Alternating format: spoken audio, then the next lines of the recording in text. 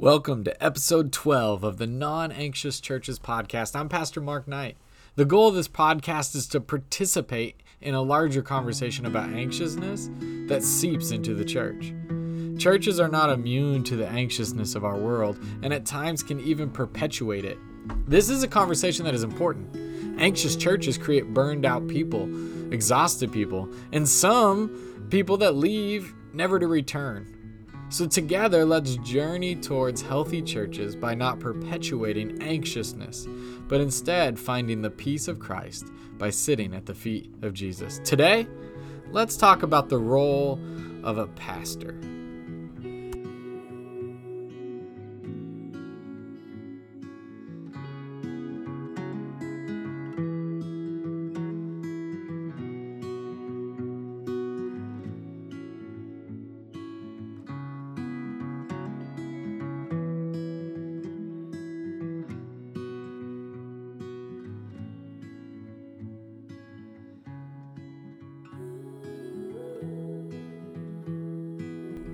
So thank you for joining me again on the Non-Anxious Church podcast, where we're cultivating a church culture that isn't lost in the sea of anxiousness, one podcast at a time. This discussion is going to be two parts, and really a long-term, consistent conversation that we will probably continue to come back to over the course of this podcast journey. It's the role of a pastor. This week I had two conversations about what a pastor does. One was more focused on a specific question. That question was, how often should the lead pastor preach? And it was an ideological struggle between a leadership team and a pastor about how many times is too many or too little, or really what is the role of the lead pastor. And the other was around the topic of the pastor job description.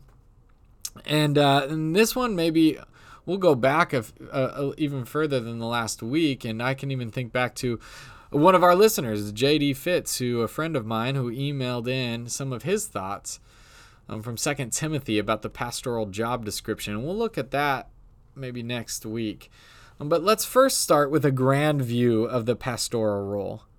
There are countless books on this subject and more coming out all the time on what a pastor is, the calling behind a pastor, what a pastor does, how a pastor should think, all that kind of stuff. And there's no way we can really get into every facet, nuance, metaphor, or understanding of a pastor, especially in a less than 20-minute podcast.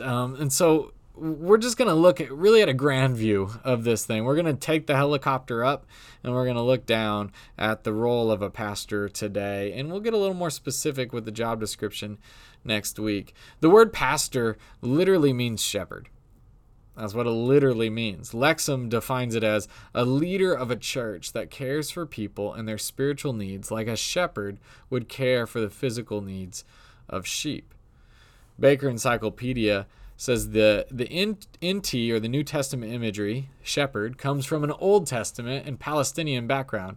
In the Jewish economy, the shepherd, who tended a flock of sheep or goats, held a responsible position. Great flocks had to be moved from place to place, and it was necessary that they be guarded from wild animals and robbers. Because of the fundamental role of shepherding in the ancient world, the word shepherd became a common term for ruler. This is what these two sort of definitions give us at a grand view of what it looks like. So the pastor's primary role is what? Based on the biblical and the literal definition of pastor. It's this idea, this flourishing of life for the people in the church. The pastor is sort of is the point person, if you will, the one sort of leading the charge for flourishing of the life of the community of believers. I see it as helping people learn to follow the good shepherd. I see it as helping create an environment that brings about the producing of fruit. I see it specifically here at Praise as helping people learn to be with Jesus and like Jesus. The follow-up question becomes, though, how do you put that in a job description? How do you define that on a piece of paper? And I truly believe a job description is a helpful tool in so many ways. It's a helpful thing because it allows a person, not a person, to be able to know what is expected of them. And it allows a company to know what is expected of the person they hired. And I do believe it's necessary to have job descriptions, but there is a spirit to the job description versus a letter of the law to the job description, if you know what I mean. There's this idea that we want to see certain goals and certain things accomplished as part of your job versus just saying you have to do everything that's listed on the job description. Because a job description is a tool to help frame a job. And it can be even a legal document a company can hold someone to, or even they can hold the company to it. However, it's not just a tool. A tool to bring a job to life. That's what it is. It's a paper that's supposed to bring a job to life. And a pastoral job description then will never be quite perfect. Nor should any pastor ever do the bare minimum or overly focus on the job description as a way to skate by or as a means to an end. To go back to the shepherd idea, while you may be able to get most of what a shepherd does into a job description, like if you were writing a job description for a shepherd, say you're just like, right now I task you, hey, sit down, write a job description for a shepherd. Like what do shepherds do? Not a pastor. No, I'm talking about like a literal shepherd with literal sheep. What would you write down? You would write down some of the things that are obvious, some of the things that are necessary, leading a sheep around, protecting the sheep, as we just saw above, making sure they don't stray off, that kind of things, keeping them together. That would be kind of the things, but you could never really quite get everything a shepherd does in a job description, right? I mean, are you going to be able to write down every single nuance of what they do? And this is where this idea of a pastor sort of begins. The job description becomes a framework to be able to bring a job to life, but a pastor should go above and beyond what's really in there and really more naturally sort of just have a love and care and kindness for the people that God's entrusted to them, the people in their church, similar to a shepherd. If they're sheep, if the shepherd genuinely cares for the sheep, they will do more for the sheep than if they're just fulfilling their job description. Now, maybe I'm not being clear. So let me go to a question I got this week, right? The one I mentioned earlier. How many times should a pastor preach, right? If we're going to get into the nuances of what it is that a shepherd does, a pastor does, how many times should a pastor preach? And let's add some others around it. Should a lead pastor be over the staff? Should they be the ones in charge of every single staff member that they have on staff? Should they be part of picking the worship music? What about picking the Sunday school curriculum or the kids' ministry lessons? Should they be the ones that decide every study that the small groups do? And one church may think one thing and one church may think another on all these questions, but we need to get back to the larger thinking, right? And this is where, if you want to get into the specifics, first zoom out to the larger understanding, the pastor as shepherd. Or maybe another imagery is more closer to our cultural understanding, right? Because I assume I'm right now sitting in my office at Praise Covenant Church in Tacoma, Washington, where there's about 1.1 million people in a 15-minute drive from me, maybe 20-minute drive from me. There's a lot of people around. It's a city, a suburb, city, mostly both of those things. And so there's not a lot of shepherds. In fact, I'm not sure I could find a sheep in 15. If someone gave me a 15-minute task to go find a sheep, I'm not sure I could do it. So maybe you're like me. You don't really have a framework for understanding the shepherd job description. Well, the good news is there's other metaphors and other analogies that are used in the scriptures for pastors in church. And Paul uses actually two metaphors for the church in 1 Corinthians 3. He literally uses these two metaphors at the exact same time, field and building. And he's sort of interloping them. He refers to the act and the art of growing a garden or building a building. Actually, let's read a little bit of it first. It's from 1 Corinthians 3 through 15. It says this: "You are still worldly, for since there is jealousy and quarreling among you, are you not worldly? Are you not acting like mere humans? For when one says, 'I follow Paul,' and another, 'I follow Apollos,' are you not mere human beings? What, after all, is Apollos, and what is Paul? Only servants, through whom you came to believe, as the Lord has assigned to each his task. I planted the seed, Apollos watered it, but God has been making it grow. So neither the one who plants nor the one who waters is anything, but only God who makes things grow. The one who plants and the one who waters have one purpose, and they will each be rewarded according to their own labor. For we are co-workers in God's service. You are God's field, God's building. There it is, God's field, God's building. But the grace God has given me, I laid a foundation as a wise builder, and someone else is building on it. But each one should build with care, for no one can lay any foundation other than the one already laid, which is Jesus Christ. If anyone builds on this foundation using gold, silver, costly stones, wood, hay, or straw, their work will be shown for what it is, because the day will bring it to light. It will be revealed with fire, and the fire will test the quality of each person's work. If what has been built survives, the builder will receive a reward, and if it is burned up, the builder will suffer loss. But yet will be saved, even though only as one escaping through the flames. Now, first, let me say this. There's a lot that's going on here in this scripture that we can't get into on this podcast. But I do want us to focus in on those metaphors. And in fact, even this idea that he says Apollos is doing something, I'm doing something, but it's really God that's doing all the work. It's when I about to make a building, I think about making a building, right? Lay the foundation, which is Jesus Christ, and then we go. And each person's going to do their own role in making sure this happens. And I want to hone in on these metaphors for the church and his relationship as pastor to it, right? Because Paul sees himself as pastor to these Corinthians that he's writing to. And he even mentions other pastors and leaders in this, Apollos being one of them. Here's what I would encourage churches and pastors to think about when it comes to the lead pastor job description. That they are hiring a gardener.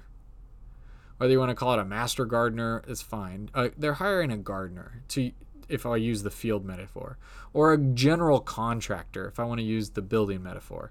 That's what they're hiring. The gardener and the contractor both have the same job description to what? To bring forth the vision and cultivate flourishing based on the resources in front of them.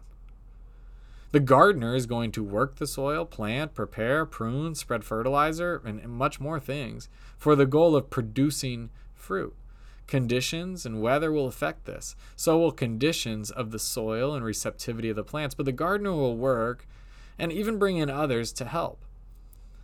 And if the gardener cares about the garden, they will not just do what the bare minimum is, they will make sure they are doing as much as they can to bring about the producing of fruit. Thus, the gardener will do most of the gardening. He will find ways to utilize other people to cultivate the gardening for the betterment of the garden. And this is what I would even encourage somebody that's like, how many times should a pastor preach a year? Well, the gardener is going to do most of the work, but there's going to be times where you got to bring in other people. Now, think about it. We have a garden at my wife and I have a garden at our house. We've gardened for years, but we're always learning new things. A few years ago, a friend came by and showed me how to spread wood chips for composting over the garden, especially in the winter as the moisture and the water and the rain and all that kind of stuff can begin to sort of break those things down, and it's really good for your soil. A couple of years ago, I learned about pruning fruit trees so they grow better, so they don't get burdened down. This last year, we learned about the benefits from our neighbor of certain fertilizers, of certain things that actually help create better soil. We've had friends come by and plant new things in our gardens and even move things around for more sun or whatever because they happen to know about these plants better than we do. My wife even recently learned more extensively about composting and what it looks like to make a good compost bin so we can have better soil. Now, none of those other people are ultimately in charge of whether our garden flourishes or not, whether it produces fruit or not. They're not in charge of that. Of course, they want to help, and we entrust their help, but it is our garden, a little plot of earth that God has allowed us to steward and bring forth fruit for him. For, like Paul said, for it's still God that's in charge of the weather, the sun, the rain, the soil, and he knows all the intricacies of how a plant grows. In fact, he's the one in charge of growing it, right? If it wasn't through his allowance, the plant wouldn't grow. We partner with him in our stewardship of the land he entrusted with us. As pastor and church leaders, it's similar in that regard. Ultimately, the pastor job description matters less in the details and more in the reality of a flourishing garden. The church that God has entrusted for a pastor to steward well for his kingdom. We may bring in other experts, learn things, do different studies, move plants around, but with the goal of what? What's the goal still? The producing fruit through the power of God. Now, if we go back to the building metaphor that Paul uses, the general contractor will hire out much of what he does. But at the end of the day, it's not the framer that is in charge of making sure the building is built. It's the contractor. The framer will swoop in and frame and then leave. The electrician will do the electrical work and be in charge of making sure that the wires are hooked up to code and safely. The plumber will plumb and so on. When I was in my late teens and early 20s, I would often work for one of my dad's close friends, Greg, who was a general contractor. And let me tell you something. I noticed he did a lot of the work. He wasn't sitting in a lawn chair pointing his finger around and telling people what to do. In fact, he did probably most of the work. He had to do all the cleanup, the fixing, the repairing, the reconfiguring, the problem solving. He had to be the one that followed the execution of the timeline. He had to go through all that sort of stuff. He was constantly working crazy hours at times too. He would often even do some of the jobs that were hired out or were supposed to be hired out, jumping right in. For ultimately, it was his project to steward wisely. He would bring in experts to make sure it was built right according to the plans he was either given or had in front of him, but he ultimately was still the one that was directing to make sure it was becoming the building it was supposed to be. Thus, a pastor will do a lot of the pastoring, but a wise pastor will find ways to bring others in for the sake of the church.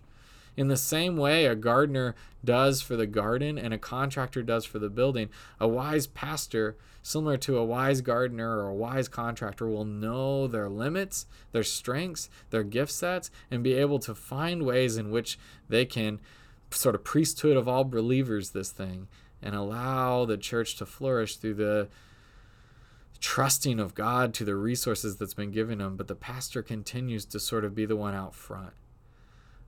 Even if they're not truly out front, don't think spotlight here. Think of somebody that's the contractor working behind the scenes, even if needed to be, to make sure the building is being put together the way that God has envisioned it to be put together, or the master architect has.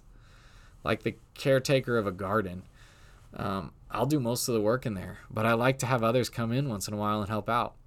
For their gifts help create a better garden. They are experts in carrots, and they can help us grow some good ones. They know how roses are pruned best, and so they'll help us prune the roses. They know how apple trees produce more fruit, and so on. So it's not that I'm shirking my responsibilities. It's not that these pastors that preach only 40 times or 30 times a year are shirking their responsibilities. They still, hopefully, see themselves as caretaking a more beautiful garden. Now, if you hired a lazy pastor, that's a whole different thing. A pastor that doesn't love or care for their people is something that we have to talk about at a different day on a different time. But the pastor that truly loves their people and cares for their people and wants to see the flourishing and the producing of fruit will ultimately, like a shepherd with the sheep and the gardener with the garden and the contractor with the building, will ultimately want what's best for it, even if that means having somebody else sort of make sure the electric is hooked up right. There's flourishing that they want to see happen. They want to see the garden produce fruit and the building be used as a building and all those things. For ultimately, what a pastor is and what a church leader is a wise steward. One that knows God has entrusted a field, a flock, a building to them. They don't own it, nor are they the ultimate power over it. They just used wisdom and humility to see flourishing take place in the kingdom of God. The balance of the priesthood of all believers makes this more active and alive, for that means in some ways, all the people in the church have a hand in this garden, have a hand in this building, have a hand in this flock. They all have a stake in making sure it's flourishing, sharing the responsibility, and being good stewards of the garden. Now, we need to talk more about this, and we need to talk more about the job description of a pastor, especially as we've seen some real wonky examples of this over the last decade. However, That's enough for this week. We've done a good amount of time together today, and we've had a grand view of this idea. We've taken the helicopter up and we've looked at the role of a pastor, and really even at the end, the role of every church member to see the flourishing of the community of God, whether it's Apollos or Paul, Pastor Mark, Pastor whoever. May we all, or congregant so-and-so, may we all participate in this flourishing of a non-anxious church.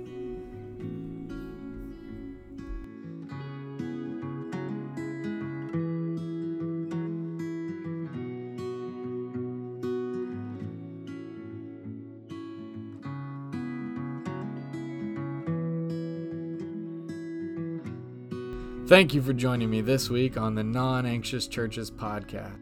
Let's create a fruitful garden together in the power of the Holy Spirit. May God, the Good Shepherd, the great gardener, and the master builder be with us in this non-anxious church endeavor.